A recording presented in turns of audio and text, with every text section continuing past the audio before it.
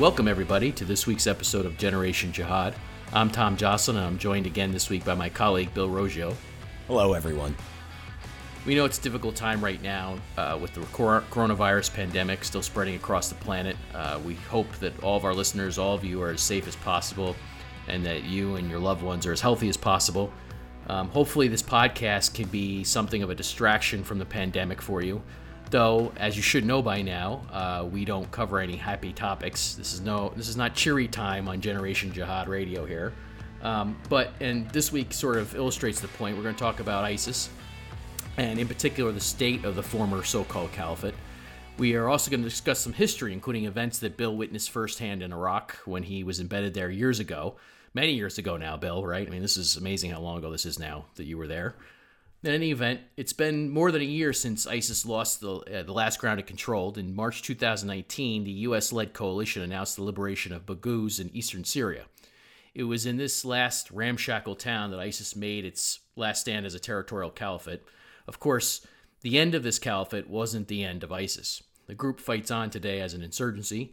Indeed, ISIS quickly basically transformed itself or reverted to its insurgent roots throughout Iraq and Syria, with its men returning to the remote deserts and mountain areas from which they came.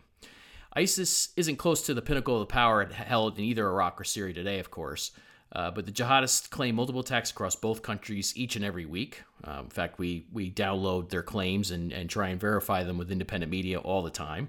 There's quite a staggering amount of operations still occurring. In any event, ISIS has continued to wage jihad now under its new leader, a man known as Abu Ibrahim al-Hashimi al-Qureshi. ISIS hasn't provided very many biographical details concerning its new Emir of the Faithful, but we know that this new Abu Ibrahim replaced Abu Bakr al-Baghdadi, who was killed in October of last year in a U.S. raid in Syria. The U.S. government has identified Baghdadi's successor as a veteran Iraqi ideologue, who's also known as Haji Abdullah, and his writings have been used to justify ISIS's atrocities, including against the Yazidis in Iraq. Outside of Iraq and Syria, ISIS still has multiple so-called provinces, all of which are still loyal to Abu Ibrahim, aka, according to the U.S. government anyway, Haji Abdullah. These were originally intended to be territorial extensions of the Mother Caliphate. In many of these areas, however, the provinces control little to no territory. Most of them are nothing more really than terrorist outfits, but still they're capable of carrying out an awful lot of violence each and every week. In alphabetical order, we were going through this, and I'm sure I missed some, but ISIS has a presence in all the following nations or geographic areas. Just think about this. Azerbaijan, Bangladesh, Central Africa, East Asia, meaning the Philippines, Kashmir, the Khorasan, meaning Afghanistan and parts of the surrounding countries, Libya, Pakistan, the Sinai, Somalia, Tunisia, West Africa, and Yemen. And again, I'm probably missing some, but I think you get the point. ISIS is still a worldwide network more than a year now after losing the last bit of territory in its so-called caliphate. This week, we're going to focus on Iraq in particular. Bill, my longtime colleague here, did multiple embeds in Iraq, and it's out of Iraq that ISIS grew and it mushroomed into the international caliphate. He embedded there multiple times, witnessing how the jihadis were laying the groundwork for their caliphate. So, Bill, when were you in Iraq, and what did you see in general?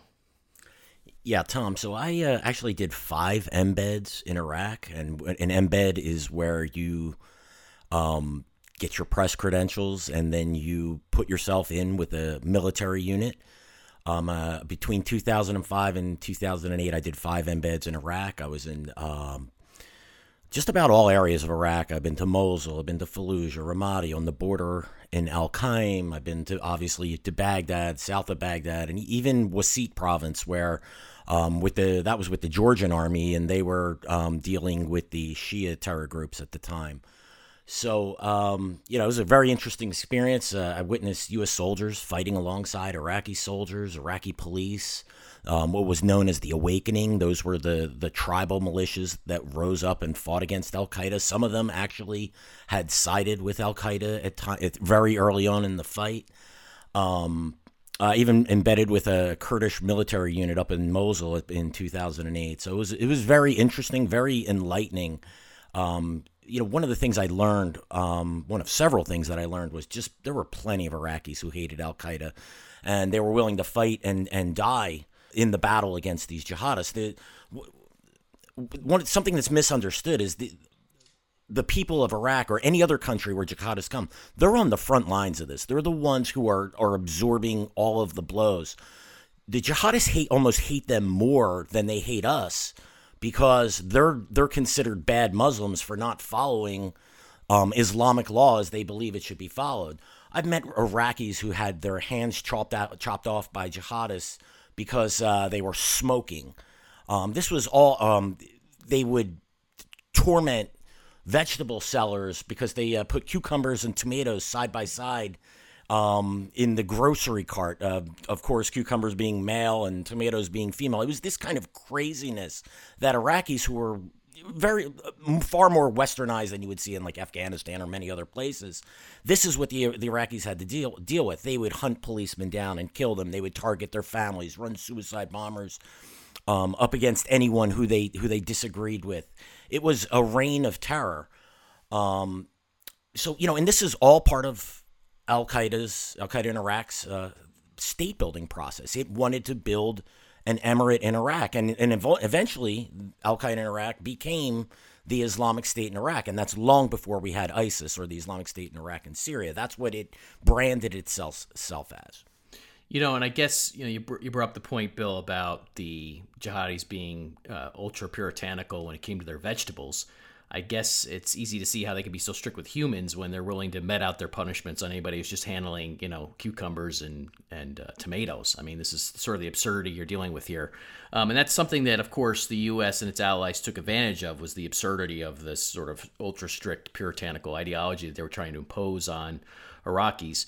But let's talk about going all the way back to 2005 now, which is sort of striking. This is 15 years ago, Bill. I mean, incredible. Yeah. But let's go back to 2005 and your first embed. Where were you first embedded in Iraq? Yeah, so I in 2005 I landed in the western Anbar province. So that would be from Ramadi on west. East of Ramadi is Fallujah and that area that is close to Baghdad. So first time out, I made it into Ramadi. To the towns of Haditha, Al-Qaim, and Habaniya in Anbar province. In this area, the Marines and some U.S. Army and U.S. National Guard units, they were battling Al-Qaeda. This was an area, by the way, everyone credits General Petraeus with designing the surge and counterinsurgency, but the military units out here really were trying to fight a counterinsurgency, and they were having success doing this. These are all key towns along the Euphrates River Valley where Al-Qaeda worked really hard to establish its caliphate. And the Marines, they were hardcore, right? So they realized we cannot cede this ground to Al-Qaeda, because if they let them sit in these towns and cities, that it would be nearly impossible for them. They'd be tied down to their bases and only be able to conduct raids, but they would have no influence amongst the Iraqi people. So in the fall of 2005, Marines launched an operation to clear and not just clear, but to establish footholds in all of these places that I had visited. I got there just before Thanksgiving, so the operation kicked off. I was actually trying to get there. I was raising money at the time. This is just before Thanksgiving 2005 again. For 2005, listeners. Correct, right. Yes. Yep. And, so I got in there just as they did the clear, and I got to watch, they actually had the elections during this time period as well. So I got to see the aftermath of this. And one of the things that I witnessed when I was there, a lot of people probably won't remember this, but the so-called Haditha massacre. And this is when a U.S. Marine convoy was ambushed in the town of Haditha. It sparked a big firefight. Marines chased after the fighters who targeted them, went into homes, and women and civilians were killed. And I've seen numbers between 15 and 24 civilians were killed. The Marines were never charged in this. I was in Haditha less than 2 weeks after this happened, and I walked that town with the U.S. Marines. I just remember one time there was a report that comes across the radio where they say there's this lime-colored Opel, which is a vehicle that was prevalent in Iraq, that's driving around, and it has 4 armed males, and we believe there's a suicide bomb in it. We actually spot the car, and instead of opening fire on it, the Marines decide to chase it, the squad that I'm with, and I'm looking at them like they're all insane. If it was up to me, I would open fire on that car and ask questions later, right? But they, car got away, and they said, well, we're going to have to let that one go. So what I had saw, and I saw this time after time, and I didn't just go in bed and talk to a journal. I made it sure I made down to the squad level and walked the streets with these guys. As a former soldier myself, I wanted to see exactly how it worked, how the Marines and how the soldiers were patrolling, what they were encountering, and how Iraqis treated them. Sure, sometimes you got the stink eye from people, but a lot of times I saw people come up and give them information. The people in Haditha after the Haditha massacre, so-called massacre, they were not up in arms over this. There was, we did not experience hostility on the street. It was easy to move in the area. I believe that this But was. who were the guys in the Opal car, Bill? Were they anybody, or were they? You said I think they said the Marines let them go, so they were obviously they weren't what they were suspected of being. They were just described at the time as military-age males with rifles and reported to have a suicide bomb. Now, they usually you wouldn't get a report them saying across the radio, you won't hear, these are Al-Qaeda, that won't come across that way. It's not the way the military talks. But if they had a suicide bomb, I mean, look, that's Al-Qaeda's signature there in Iraq. They were the one building suicide bombs. They were the ones doing this. So if that report was accurate, they would have been Al-Qaeda. The reason for me telling that story in the context of Haditha is what I always witnessed on Embed was soldiers and Marines erring on the side of caution and not being cowboys out there. Don't get me wrong. There's instances where this has happened, but it's the exception and not the rule. And the media made Haditha be the rule and not the exception. Well, it's interesting. You mentioned the caution that you witnessed in the battlefield. And, just several months before you arrived in Iraq, of course, Ayman al-Zawahiri, who was then Osama bin Laden's right-hand man and the number 2 in al-Qaeda, was warning Abu Musab al-Zarqawi, who was leading al-Qaeda in Iraq at the time, that he wasn't being cautious enough. Of course, there's this infamous letter that Zawahiri sent to Zarqawi in July of 2005, I think it was, the summer of 2005, in which he, dresses down Zarqawi basically for his indiscriminate slaughter of Shiite civilians and others. Basically these are actions that Zawahiri thought and Al-Qaeda senior leadership thought could actually, lead to a loss of popular support for their jihad in Iraq. And it's interesting, that letter got a lot of play, but I always come back to the fact that there are parts of that letter that have not gotten a lot of play, including that Zawahiri set out his and Al-Qaeda's incremental goals, as he called them. That's his words for the jihad in Iraq. And the ultimate goal, according to Zawahiri, was to establish an Islamic authority or emirate and then develop and support it until it achieves the level of a caliphate, governing over as much territory as Zarqawi's men could conquer. Now, those are his words, establish an Islamic authority or emirate, which would ultimately achieve, quote-unquote, the level of a caliphate. And I always come back to this because, when ISIS emerged in 2014 and declared its caliphate, a lot of people acted like that was something brand new or came out of nowhere, or that wasn't something Al-Qaeda was all about or interested in. And yet we have a whole just sort of string of correspondence back and forth between Al-Qaeda senior leadership in Iraq, public statements by Al-Qaeda senior leadership saying this is what they're interested in all the time. And basically what Zawahiri and others were worried about with Zarqawi's actions was he was going to alienate the popular support needed to build the Islamic Emirate, to make an emirate that was stable. And Zawahiri actually pointed to the Taliban's Islamic Emirate in Afghanistan, which was toppled in 2001. And Zawahiri said, look, the people of Afghanistan didn't rally to the Taliban side in 2001. We want to make sure that doesn't happen in Iraq when the U.S. and its allies try and destroy inevitably any Islamic State they build there. And of course, this sort of tension, there has always been this tension there between the two, between the Al-Qaeda senior leadership vision of what they want their jihad to look like and what the jihadists in Iraq were doing. Al-Qaeda, of course, pursues a more popular revolutionary model over the long run, whereas ISIS had sort of a top-down authoritarianism. And Bill, I remember this too. You were talking about you were there just before Thanksgiving in 2005.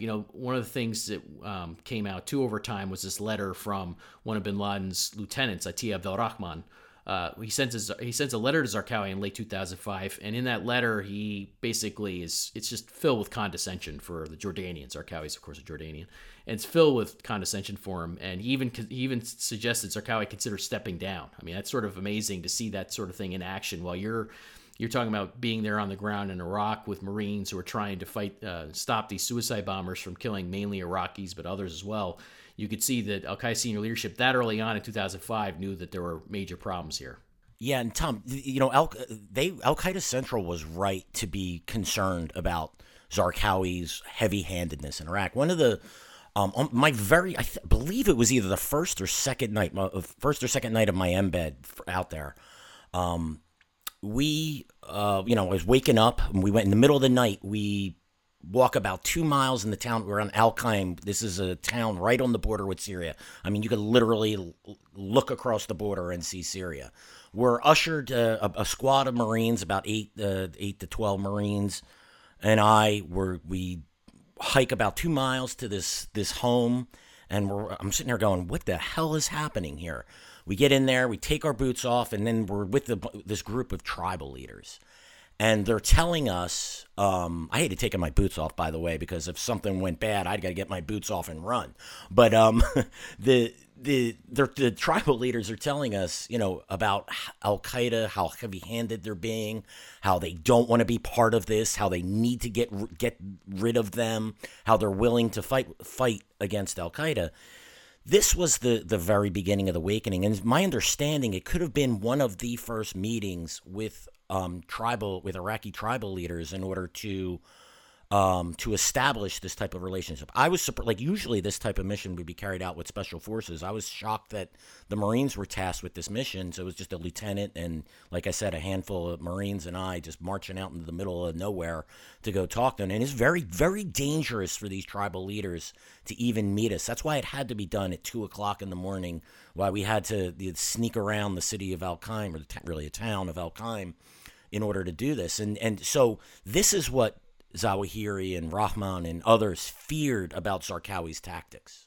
So just as a side note, do you know what happened to that tribal leader over time that you met with?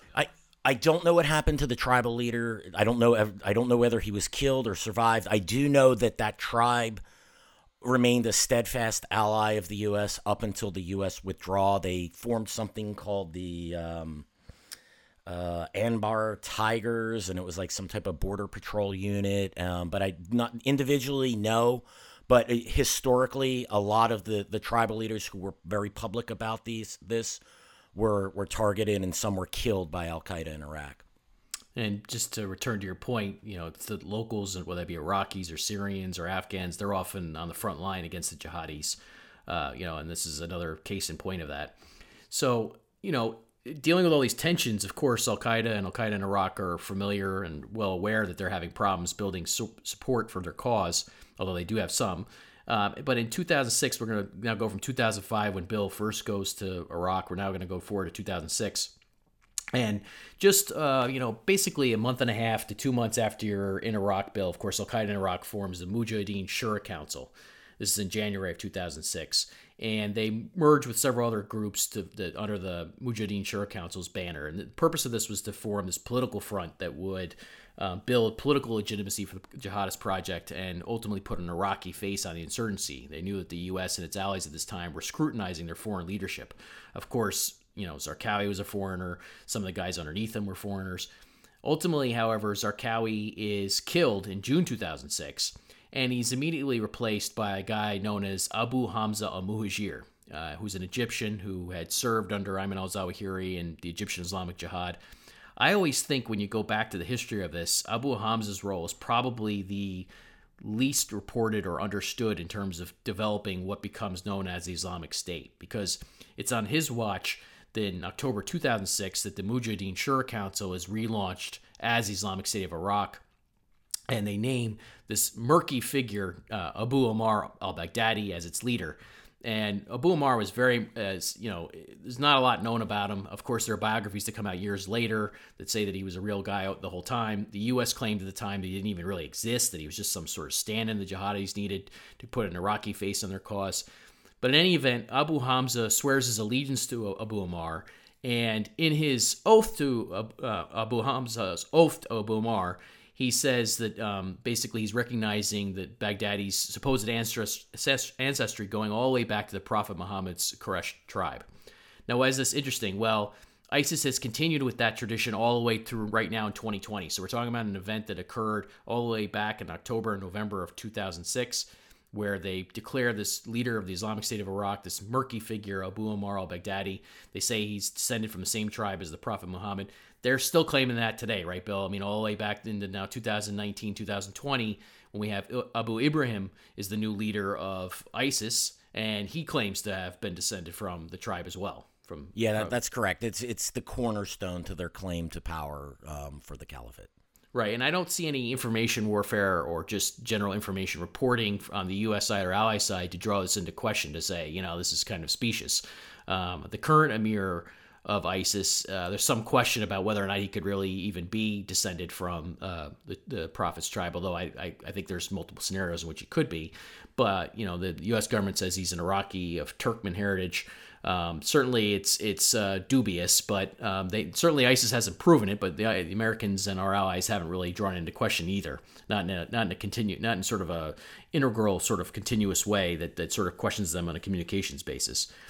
In any event, the timing of the announcement of the Islamic State of Iraq in late 2006, October 2006, it may have caught Al-Qaeda senior leadership by surprise. Certainly, Ayman al-Zawahiri years later says that it did. That this is something that the jihadis in Iraq were forced to do for political circumstances. But I've also always thought it was interesting, Bill. I was recently going back through all the messages on Iraq, and on the 5th anniversary of 9/11 in September 2006, Ayman al-Zawahiri, so this is just 1 month before the Islamic State of Iraq is announced, Ayman al-Zawahiri gives a lengthy interview in which he explains that the quote-unquote general concept that he's talking about now for the jihadis, their quote-unquote general concept was to establish, quote, an Islamic emirate in both Iraq and Afghanistan. And then he said that these emirates would then serve as, quote-unquote, the launching pad for the defense of Islam and Muslims and a step toward the revival of the caliphate. So again, here's Al-Qaeda senior leadership saying, just before the Islamic State of Iraq is declared in Iraq, that what Al-Qaeda is all about, what they're trying to do is build an emirate in Iraq and build an emirate, restore basically the Taliban's emirate in Afghanistan, and then they want to use both of these to revive the caliphate. That's sort of the working model at the time. Right, Bill? Yeah, that's correct. I mean, again, this gets lost. I mean, the Islamic State was really nothing new under the sun. It just wrapped it real nice and in a very effective military operation. Yeah, they built on this long-standing idea. When the Islamic State emerges in 2014, they're building on these years of Al-Qaeda saying this and the jihadis in Iraq saying this, that the caliphate's coming, that we're fighting for a caliphate. And this is lost in sort of a lot of the discussion. And it's interesting, too, because, as Al-Qaeda senior leadership is defending the Islamic State of Iraq publicly in both private and public correspondence, we're going to talk a little bit about that. So then you return to Iraq just within 2 months of them declaring the Islamic State of Iraq. You go to Fallujah, right, Bill, in late 2006?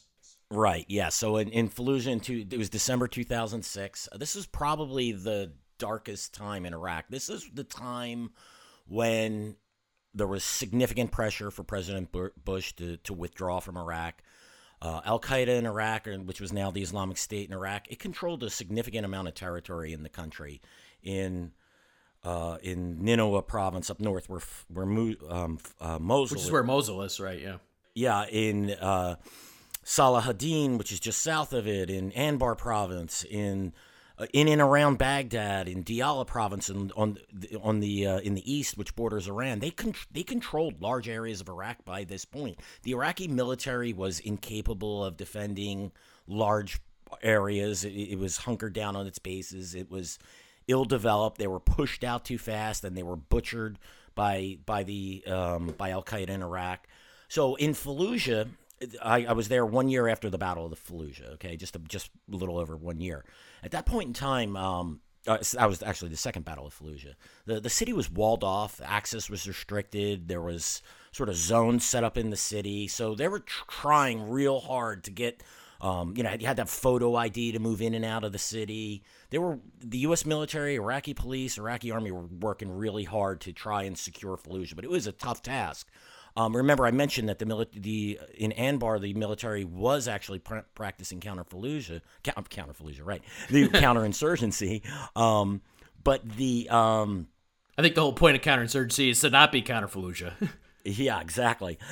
It wasn't being practiced nationwide. So whatever was working in Anbar can easily be degraded from the outside. It's almost like, think of it like Afghanistan and the border, and having Pakistan being a sanctuary for the Taliban. It's that similar. While things in Anbar, though, things were going right, it was constantly disturbed by what was happening in the provinces surrounding Anbar province. So I was embedded with the police transition team. So what this was a group of Marines, pretty much like 10 to 20 Marines who were embedded with the Iraqi city police.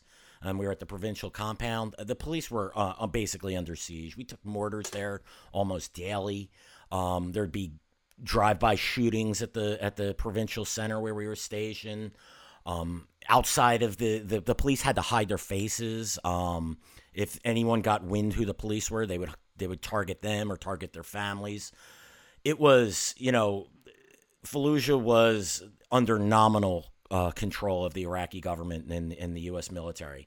While I was there, I was also embedded with regular Army unit, the military transition teams, and regular U.S. Army, or actually U.S. Marine units in Fallujah. It was surreal. I got to tell you. I mean, I didn't witness the first or second battle of Fallujah, but what I witnessed while I was in Fallujah in December 2006, it was very dark. It was very clear that the police, the Army, and the U.S. military had a very thin grasp on security. But again, what you did see is that Iraqis were willing to take that risk. Al-Qaeda was targeting their families, was targeting them personally, attempting to enforce Sharia. And one interesting thing I noted when I was there were some Iraqi units. When I was out in patrol with the military transition teams, so you would be with it'd be like me, 2 Marines, and maybe a squad or 2 of Iraqi soldiers. So you think about that, it's a little scary, right? But a lot of these Army units were Shia, were from so you to over there's the Shia sect in Islam and the Sunni sect, and there's problems between. I'm not going to go all into the detail there, but there's a lot of distrust. Anbar is a primarily Sunni area, and of course, Shia military. And Bill, of course, Al-Qaeda in Iraq and then the Islamic State of Iraq and ISIS, they have a fetish for Shiite blood. Absolutely. Them being Sunni Shiites, themselves, and they hate the Shia, and part of Zarqawi's problem was going after the Shia. So I would see people come up to the Shia Iraqi military officers and provide intelligence. And if the U.S. military didn't want to do the targeting, these guys would go out and do it on their own. So they were sort of, maybe a little extrajudicial killing in a dirty war in a place like Fallujah. Sometimes a little of that is necessary to make things happen. One interesting thing, that was always in the back of my mind. Remember that Fallujah was the center of the rise of Al-Qaeda. And Abu Hamza al-Mujair, Zarqawi's successor, he supposedly served as a lieutenant to Zarqawi in Fallujah at one point. This would have been in the early days when the uprising in Fallujah, when Al-Qaeda was enforcing Sharia and they kicked out the Iraqi army and the U.S. military. So Fallujah was a very well-known turf for Mujair and Al-Qaeda in Iraq in general. All right, so we're going to take a break there. That brings you up through 2006. When we come back, we're going to talk about the Islamic State of Iraq and how it evolved into ISIS from 2007 onward. Hey everyone, thanks for being a listener of Generation Jihad. We're really excited to be able to bring this show to our dedicated audience. Our research and products like these are made possible because of your donations. We want to do more of this and bring you more and more new products. So if you like what you hear, or if the research on our website has been helpful, consider donating to support our work today. Just head on over to longwarjournal.org and click the donate button in the top right. We'd really appreciate your support. With that out of the way, let's get back into the episode.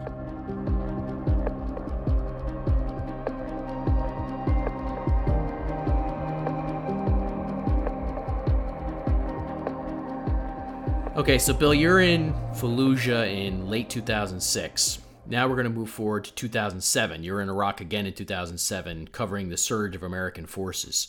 Where were you in Iraq during that time, and what did you see? Yeah, so I actually was in Iraq at two different times in 2007. In January 2007, I was embedded with a military transition team in Habaniya. This was prior to the surge actually kicking off. And that was quite interesting. This was in an area that was along the Euphrates River Valley that was an Al Qaeda stronghold. And what I witnessed there was these awakening groups going after Al Qaeda in Iraq, right? They had a target list. And when I was there, I may get these numbers wrong, but they pulled off like number 7, number 15, and number 19 off of their 20 most wanted list. So it was pretty interesting to see. That was a short embed with a Marine unit there. And then in September 2007, when the surge was raging, I guess the surge began in the spring of that year. I was embedded. So Bill, tell listeners again what the surge is. This is so long ago now. People probably have forgotten exactly what went down. I mean, most people will remember. Yeah, no, Tom, it's 13 years ago, right? I mean, it's hard to believe that that it was that long ago. It feels like another lifetime, or at least another professional lifetime ago. So the surge, right? At this point in time, as I explained earlier, Al Qaeda in Iraq, or the Islamic State in Iraq, controlled significant territory throughout multiple provinces in Iraq. They were dug into these areas. The Iraqi security forces were getting beaten down every time they tried to go in and dislodge them. Al Qaeda in Iraq was launching suicide attacks, major suicide attacks, like doing things like taking oil tankers and detonating them in Sadr City, a Shia area in Baghdad, and killing 100 people at a time. You had the Shia death squads responding by butchering Sunnis in Baghdad. So at this point, Iraq was in almost full civil war mode, with a terrorist group controlling significant territory in the country. So the surge was designed to basically beat down Al Qaeda's military capabilities, take down, remove it from control of territories, get the U.S. military and Iraqi forces into those areas, and then provide governance in these areas. It was done in stages, so they would work from area to area, usually province to province. So the first priority was securing Baghdad, and they branched out from there. And then they moved on into the surrounding provinces. Anbar was actually an easy one to do. Most of Anbar was actually pretty secured by the time the surge happened, and then they moved into Salahuddin and Diyala, which was a very bloody fight, went underreported. And then the last area was Nineveh province and Mosul itself.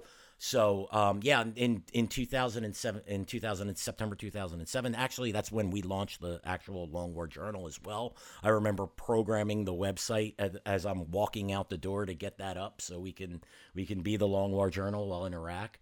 And there I was primarily in Baghdad, some areas south of Baghdad, including that area that's known as the Triangle of Death, and also spent a short amount of time with the Georgian army in Wasit province, and they were providing security against the Shia terror groups that were operating in that area. That's a whole nother story for a whole nother episode, Tom.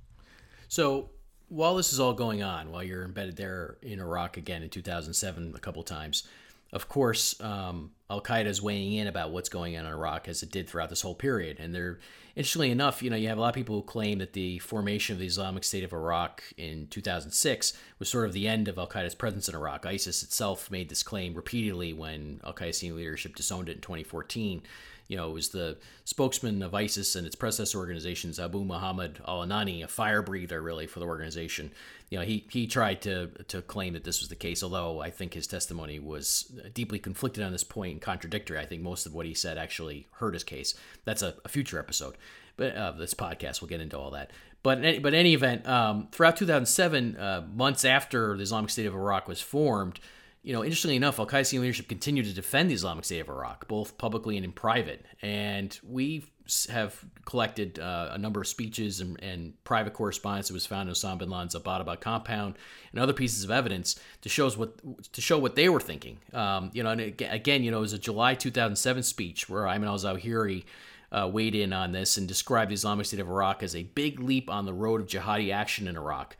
And he defended Abu Hamza al-Muhajir, who was then basically the head of Al-Qaeda in Iraq, and had sworn his allegiance to this murky figure known as Abu Omar al-Baghdadi.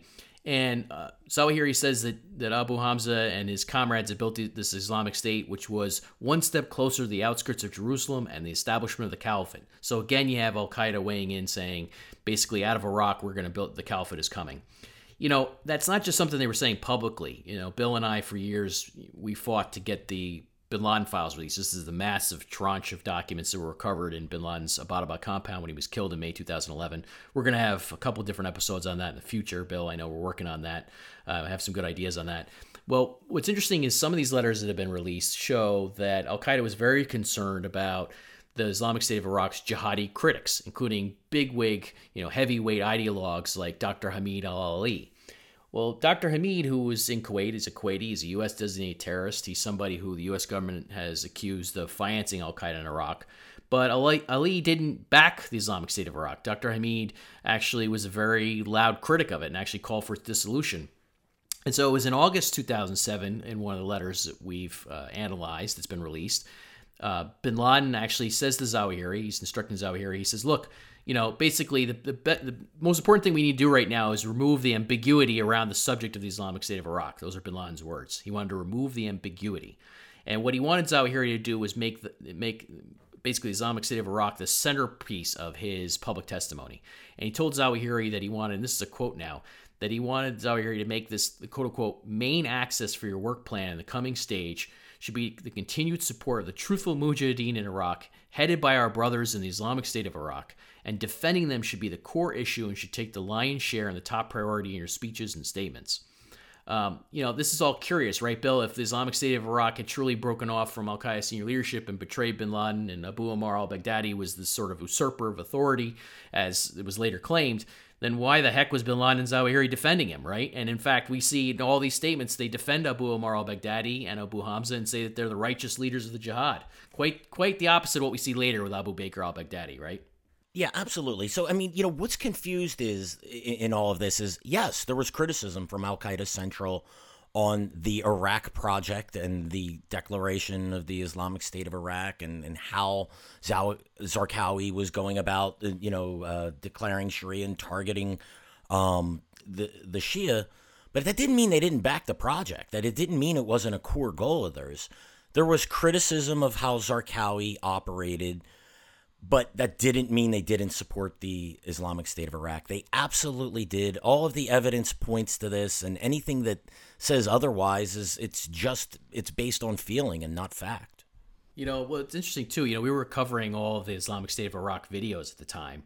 They would come out, we'd watch them, and a lot of them were framed in an Al-Qaeda context where they have Al-Qaeda leaders at the front end or the back end or sort of interspersed throughout. There was a lot of Al-Qaeda commentary, citing Osama bin Laden, citing Ayman al-Zawahiri and others. So it wasn't like the Islamic State of Iraq was saying, hey, we're out of the Al-Qaeda fold now and forget you. We're not going to have anything to do with you. I can cite, a lot of videos and statements that came out from the Islamic State of Iraq that certainly looked like they were still referencing it from an Al-Qaeda point of view. Yeah, absolutely. I can... This is just one of those issues. I know, Tom, I constantly, when we discuss this, I'm like, I just don't understand the debate over this. To me, the debate a lot of it's framed in the post-2014 world, where people, part of what I've found out through doing this for years is that ISIS generated a lot better analysis than Al-Qaeda did, because ISIS didn't really hide the extent of what it was doing to the extent that Al-Qaeda did. And ISIS was very in your face. But there were a lot of these bad sort of paradigms for understanding Al-Qaeda that we've sort of fought through the years. And this is one of them, that basically there was this big effort to say that Al-Qaeda didn't really have anything to do with the jihad in Iraq, and that it wasn't really, the Islamic State of Iraq wasn't really part of the Al-Qaeda project. And I got to tell you, there's just so much evidence that cuts against that, including Al-Qaeda senior leadership's own words, that it's very tough to take that at face value, So I understand where you're coming from and why that struggle. But you know what? We'll make that another one. I keep putting these little notes. We'll make that a future episode. We'll talk about Al-Qaeda and the relations with ISIS and its predecessors. We'll make that a whole episode in the future, just going through all the evidence, and there's quite a bit of it. Yeah, with me, Tom, you may as well be arguing that the grass is not green and the sky is not blue. We track this from the very beginning. We're familiar with all of the statements and all the communiques. It's a slam dunk case, and it's almost insulting to have to defend it. Well, look, not to be off key here for a second, but there's a lot of crappy analysis out there. There is. So, this is the way it is. Anyway, we'll get into this more. Not that there weren't big problems in Iraq for Al Qaeda. Of course there Absolutely were. But the idea that it was the Islamic State of Iraq was totally out of the Al Qaeda fold just doesn't hold water for us. In any event, so that brings us up. Let's get back to 2008 now. So, Bill, you're in Iraq again. I'm sure your wife was loving this at this point. Yeah, she's real happy about this. Yeah. Yeah, and this time you're embedded in Mosul, which is the future seat of the ISIS Caliphate. I mean, this is where Abu Bakr al-Baghdadi accepts his role as Caliph Ibrahim during a speech at the Great Mosque of Al-Nuri in 2014. I mean, Mosul is it from ISIS's perspective. This is the big deal for them in Iraq. Can you talk about your time there and what you saw there, sort of this early on? So this is 2008 now. 6 years later, this is the site of Baghdadi's sort of glorious ascension to power as he saw it, and you're there 6 years earlier. Yeah, as I noted earlier, right, the surge kind of went in stages, and by 2008, the real fight against Al Qaeda, which it was beaten back again in Baghdad and in Diyala and Salahuddin. Most of the group fell by either went underground and it went to a cellular sort of guerrilla warfare nature, or it fled to Mosul and Nineveh province, right? So this was where the real fight was, and because I'm a genius, this is where I decided to go. And or just lucky from a historical I'm perspective. saying that in the sense of course. If you want to catch a bullet or an IED, you went to Mosul in 2008. Yeah. So there I was embedded with the U.S. military transition teams. Again, those are the ones they embed themselves with the Iraqi military. This was an army unit that mentored a battalion of Iraqi troops actually it was with two different MITs, one in eastern and one in western Mosul. So it was a battleground. It was like Fallujah in 2006. There were IEDs and suicide bombs going off or shootings almost every other day. The military was hunting Al Qaeda in Iraq cells there. They were rounding up Saudis, Syrians, Libyans, Moroccans, you name it. They even were publishing org charts of these groups. I remember at the time with pictures of them. It was a lot of good hard work by the U.S. military and the Iraqi military. Up there, they had an Iraqi division. Two of the brigades in the division's about, I guess the Iraqi division's probably around 10,000, and so a brigade would be about 2,000 each. Two of those were actually Kurdish Peshmerga, who were reflagged as Iraqi army. They knew the city real well, and the other two were they were Iraqi units from the outside. One of them was a Shia, and one was a predominantly Sunni unit. So you're there in March 2008, I think. That's correct, March 2008, and so I'll tell one story. I mean, and it's probably one of the ones that still makes the hair on the back of my neck raise. So one day we go to this place called Combat Outpost Inman. It was an Iraqi army battalion stationed in, I believe it was eastern Mosul at this time. And the Iraqi military commander there, the colonel there, he was a mess. And the Iraqi general that I was with, they were going to relieve him of command. So we go up there and we pull in. And I immediately note to them with a lieutenant colonel that I'm with, I said, why are we driving straight on the base? Now, if you haven't served in the military and served overseas, you might not understand what I'm saying. But typically, you don't want to pull right up onto a military base in a war zone. You want like a serpentine. You want to go around obstacles to slow your path. Because I'm like, wow, a suicide bomber can drive right up onto this place. And he looks at me and he says, that's why we're driving up there to relieve him. Now, they go and relieve the colonel, but they don't actually relieve him of command. They say, you got to be out of here in a couple of days. We leave. 2 days later, I remember in the morning, we hear a massive explosion. I'm probably about a mile away from this base. I'm on the major FOB, the major forward operating base at the airport in Mosul at this time.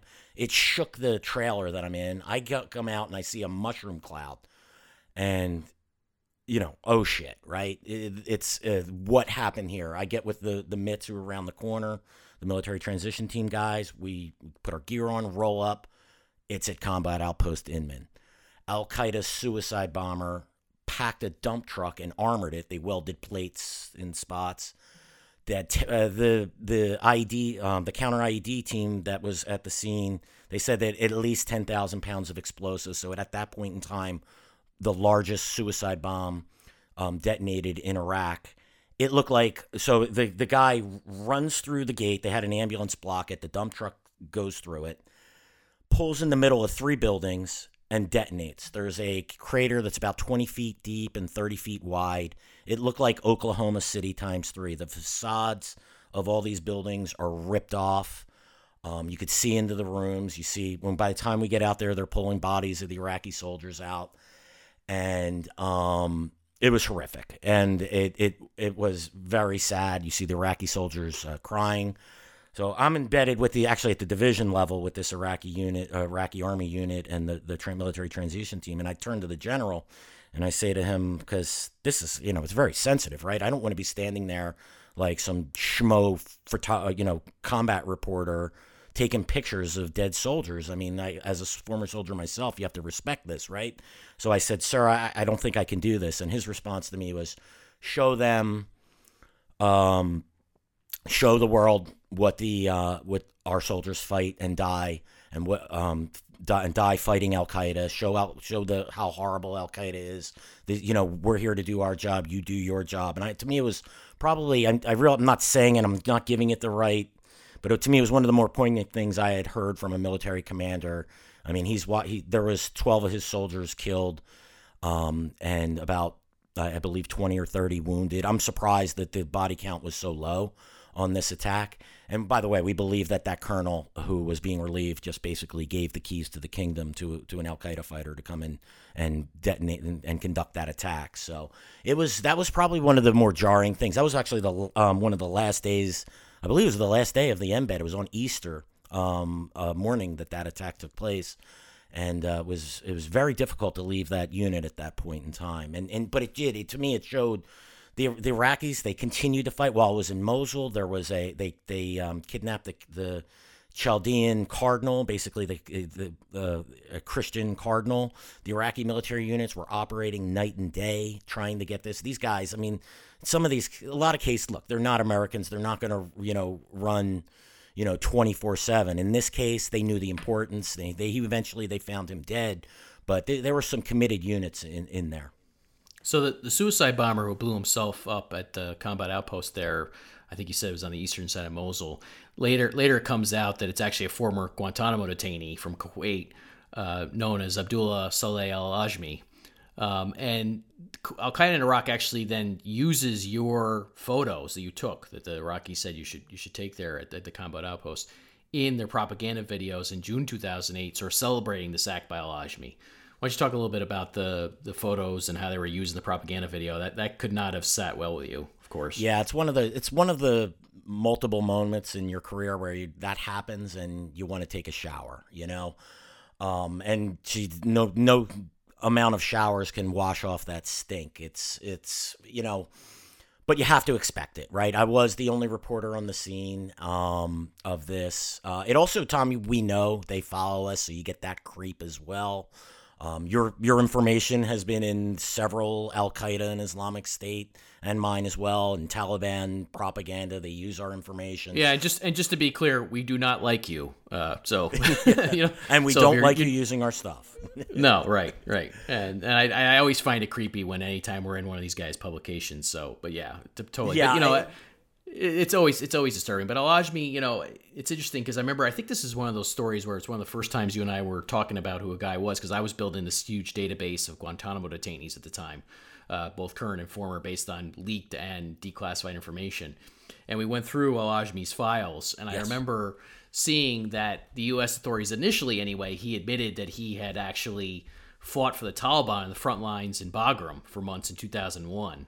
And then basically he tries to walk that back at one point in one of his hearings at Guantanamo, but the U.S. authorities don't believe him. They basically concluded that he deserted the Kuwaiti army to wage jihad in Afghanistan, which is obviously it's a sign of ideological commitment, right, Bill? And then, you have the Kuwaitis. Kuwaitis fought to repatriate. The Kuwaitis fought to repatriate their citizens, including Ajmi. and he's returned to his home country in November 2005, and there you are just a few days after he blows himself up in 2008. We know that the recidivism rate is high. These guys, they're not. I think the bottom line for me is that you can make a lot of different arguments. I don't want to get into Guantanamo now, detention policy, because that's a whole mess. So I don't want to get into any of that. But the bottom line is that a guy like Al-Ajmi with the Kuwaitis, I mean, they were pressuring to let him out, and then they didn't keep tabs on him, and they didn't stop him from going into Iraq and doing this. And that's mainly my main point with it, is you can't have it both ways. You can't say, hey, you got to free our citizens, and then don't take responsibility for making sure these guys aren't committed fighters. And the thing about his dossier is, I mean, if you're going to desert the Kuwaiti military and go off to wage jihad in Afghanistan, that shows a level of commitment that's probably not, you got to make sure you're doing something to make sure that is sort of mitigated going forward, and clearly they didn't. Right? Yeah, and it gets back to a running theme that we have with a lot of this is these guys just don't retire. Ajmi, he punched his ticket, and he decided to conduct a suicide attack in Iraq. When we release Taliban leaders, they come back and they join the negotiating team or get back into be a military commander or join, so they're fighting on timelines that are so far different from ours. And it's a very disturbing aspect of this. Ajmi's attack, it's hard to say. Would Al-Qaeda in Iraq been able to recruit someone else to conduct these attacks? The answer is probably yes. But the fact is that this guy should not have carried out that attack. Yeah, and he jumped to the head of the line on that day to do it. So, that he did. He wanted to do this. There were hundreds and hundreds of others who did it as well. And, of course, ISIS became the most prolific martyrdom machine on the planet at one point. But let's go through this now. So now you leave Iraq in 2008. Of course, from 2008 to 2010, the U.S. continues to hunt down Islamic State of Iraq leaders. In April 2010, they get both Abu Umar al-Baghdadi and Abu Hamza al-Muhajir. The U.S. military at the time, I remember covering this, they were saying that, this was a sign of, that they're really weakened and they're probably on the path to defeat, so to speak. We hear that over and over again. But then in 2011, President Obama, under his watch, and it's certainly something he campaigned on, all American forces were withdrawn from the country. And in our view, I know, Bill, we've been covering this for so long, our view is that withdrawal combined with the war in Syria, combined with the sectarian politics in Iraq, which were entirely poisonous, they sort of created an opening for the Islamic State of Iraq, not only to survive, but even to mushroom and eventually become the so-called caliphate. And I remember you and I were talking about this in 2011, 2012. A lot of people in Washington and elsewhere were celebrating the fact the U.S. wasn't in Iraq anymore, where, we just watched the jihadis. That's what we do. And we didn't think the jihadis were finished at the time. I remember we co-wrote a piece in 2012 called Strategic Retreat. The main gist of it was there were basically plenty of warning signs coming out of Iraq that this thing was percolating once again, and that, basically that they were far from defeated.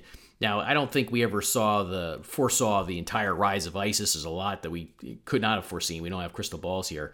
But, based, Bill, on what you saw during your embeds in Iraq, it wasn't hard to envision that the Islamic State of Iraq could rebound pretty quickly in 2010 onward, right? Yeah, absolutely, Tom. When I was in Mosul, I realized that there was still a very long fight ahead. We achieved a lot of tactical successes in Mosul, in Anbar, in Saladin, in Baghdad, and other places. But it was very clear to me that the 2011 withdrawal was premature. As we argued at the time, we lost entire intelligence networks in Iraq. The awakenings that we created, and it wasn't just in Anbar. These happened throughout Iraq. We lost contact with these networks. These were the networks that could have warned us about the rise of the Islamic State. During my time in Iraq, I saw how we effectively hunted down one terrorist leader after another, but they always seemed to have a replacement. And that's because they were operating in battlefields beyond Iraq and pulling them in. Syria, even before the Syrian civil war, Syria served as a sort of Pakistan for Al-Qaeda in Iraq. We even conducted a cross-border raid. I believe it was in, 2008? Well, the U.S. did, not you and me, Bill, right? Yeah, yes, that would not be me. That would be the U.S. military. And went after a guy named Abu Ghdaya, who was running an Al-Qaeda network that was feeding this insurgency. look, this told me they had developed a deep bench of talent, and that they can keep this insurgency going indefinitely. Particularly, they could keep this going indefinitely without U.S. support. The Iraqi military, the Iraqi police, they were getting better, but they lacked a lot of what was needed to take this fight. The intelligence gathering and reconnaissance and combat support and medical and all the things you need to keep a military in the field and hunting for jihadists. They weren't real good at that. They needed us for that. So after the withdrawal, from 2011 onward, we continued to track the Islamic State of Iraq and their attacks. And it was obvious from their pace of operations that the threat was rising. One of the things that the Islamic State of Iraq was doing was they were attacking prisons, right? This was it was important for several reasons. One, their messaging is always with the prisoners is, we will not forget you. We will do our utmost to free you. They attacked one prison in Mosul that I was at in 2008 and freed hundreds of prisoners. They did it in Baghdad. They did it in Anbar. They did it in Salahadin. So they were replenishing their ranks. Then you had the Syrian civil war starting to take shape, a very weak border. So, you and I, we're looking at this and we had a lot of concerns. There were we were watching the number of weekly attacks was spiking all throughout 2012. At a time when a lot of people were spiking the football and the fact that the U.S. wasn't there anymore. Yeah, so. I remember, Tom. Do you remember we did a debate over at the Center for New American Security with Peter Bergen? It's just New America. Yeah, New America Foundation. I'm sorry. Yes, that's right. And he told us, Bill, you were in Iraq. You saw that they're defeated, and our response was, that was 2008. This is 2011. Are you watching what's happening? 2012. Yeah, it was 12. Right. It was just before the Islamic State rose. So, we were very much on the record for stating that there is something serious going on. And there was one incident that really got our hackles up. And this was in the summer of 2012. The Islamic State went on a rampage in Haditha. That's the town I was embedded with in 2005. The Islamic State, they published this video for all of us to see. And what you saw was they had a bunch of Iraqi military vehicles, Humvees, pickup trucks, loaded with Islamic State fighters in military gear. And they overrun the town. They kill the police chief. They overrun the police station. They chase the military out, and they hold on to the town for for several hours throughout the evening, and then they just melt away into the desert. And we looked at that and said, "What the hell was that?" And it was very clear that they were practicing their operations. We had also, prior to this time, we were tracking Islamic State training camps in the deserts as well, and you would see guys, a lot of them going through doing the military drills, and a lot of people look at that and laugh and go, ha ha ha, they're sloppy. Well, guess what? They were good enough to overrun Haditha, and then within a year they overrun Fallujah and then much of Anbar province, and then lo and behold, by June 2014.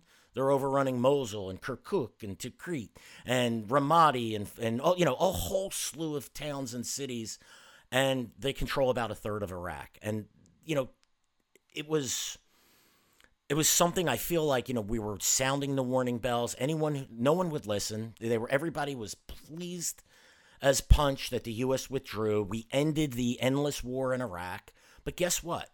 The Islamic State of Iraq didn't end their war. They had a war across the border that they were able to capitalize, that they were able to recruit, and they were able to reconstitute their networks and take on a weak Iraqi military and a weak Iraqi police and a fractured Iraqi government. And they were able to achieve what no one thought they would ever be able to achieve. And, it's so maddening to see people now. They talk about the endless war rhetoric, and they act like the same crowd didn't get their way previously in Iraq, because of course they did. I mean, it's not like they didn't. It's not like this vision of the world wasn't put in place. The U.S. can leave from everywhere, right? I mean, the bottom line is the jihadis are going to keep fighting, which is what we do. We keep our eyes on the jihadis, we're not driven by what the U.S. is doing necessarily. Of course, we cover it, but the bottom line is the jihadis get a vote, and they got a vote in Iraq, and the vote went the wrong way. Yeah, in any event. The endless war narrative, I mean, it's it presupposes that the U.S. is starting these wars, and if the U.S. just leaves, the wars will go away, and that's not happening. The New York Times just had a great article on France's problems in the Sahel, Mali, and in the surrounding countries, and France wants to leave. Well, guess what? That war is going to continue there, too. Yeah, I mean, the bottom line is that it's not... The myopia here is the idea that these wars are driven by Western decision-making or what the U.S. wants or what, sometimes you see it online, so, what nefarious warmongers like us want and this type of stuff. I mean, it's just all idiotic, really. I mean, it's stupid. The bottom line is the jihadis, as I said, and I'm repeating myself now, but they get a vote, and they've gotten a vote multiple times in the past, and hey, listen, the U.S. can withdraw from everywhere. They're going to keep on fighting. But, the bottom line is, I hope from this week's episode, when we talk about the history of ISIS, you can see, of course, the future is uncertain, and again, we don't have crystal balls, but it's easy to look around the world today and see that ISIS and its so-called provinces are still capable of an awful lot of violence each day, everywhere from West Africa to Afghanistan. And in future episodes, we're going to keep continuing to discuss ISIS. We're talking about its contested, adversarial relationship with Al-Qaeda, its competition with Al-Qaeda, plus some areas where the two could possibly cooperate. We haven't gotten that today, but we'll get into that in the future. And we're going to keep tracking the former caliphate and any new attempts by the jihadis to resurrect an Islamic empire, because that's the bottom line here, is that Iraq wasn't the only place where the jihadis have wanted to build an Islamic emirate. Of course, they want to do that in Afghanistan, as we've talked about. They want to do it in Somalia. They want to do it in Yemen. They want to do it in West Africa. All these places are in different stages of development, but they're all going to be active theaters going forward, again, whether or not the U.S., France, or whoever else is there or not. So thank you again for listening to this week's episode of Generation Jihad. Please do subscribe to the show. As a reminder, you can find us on Apple Podcasts, Spotify, YouTube, or anywhere else you listen to your shows. And we'll see you next week.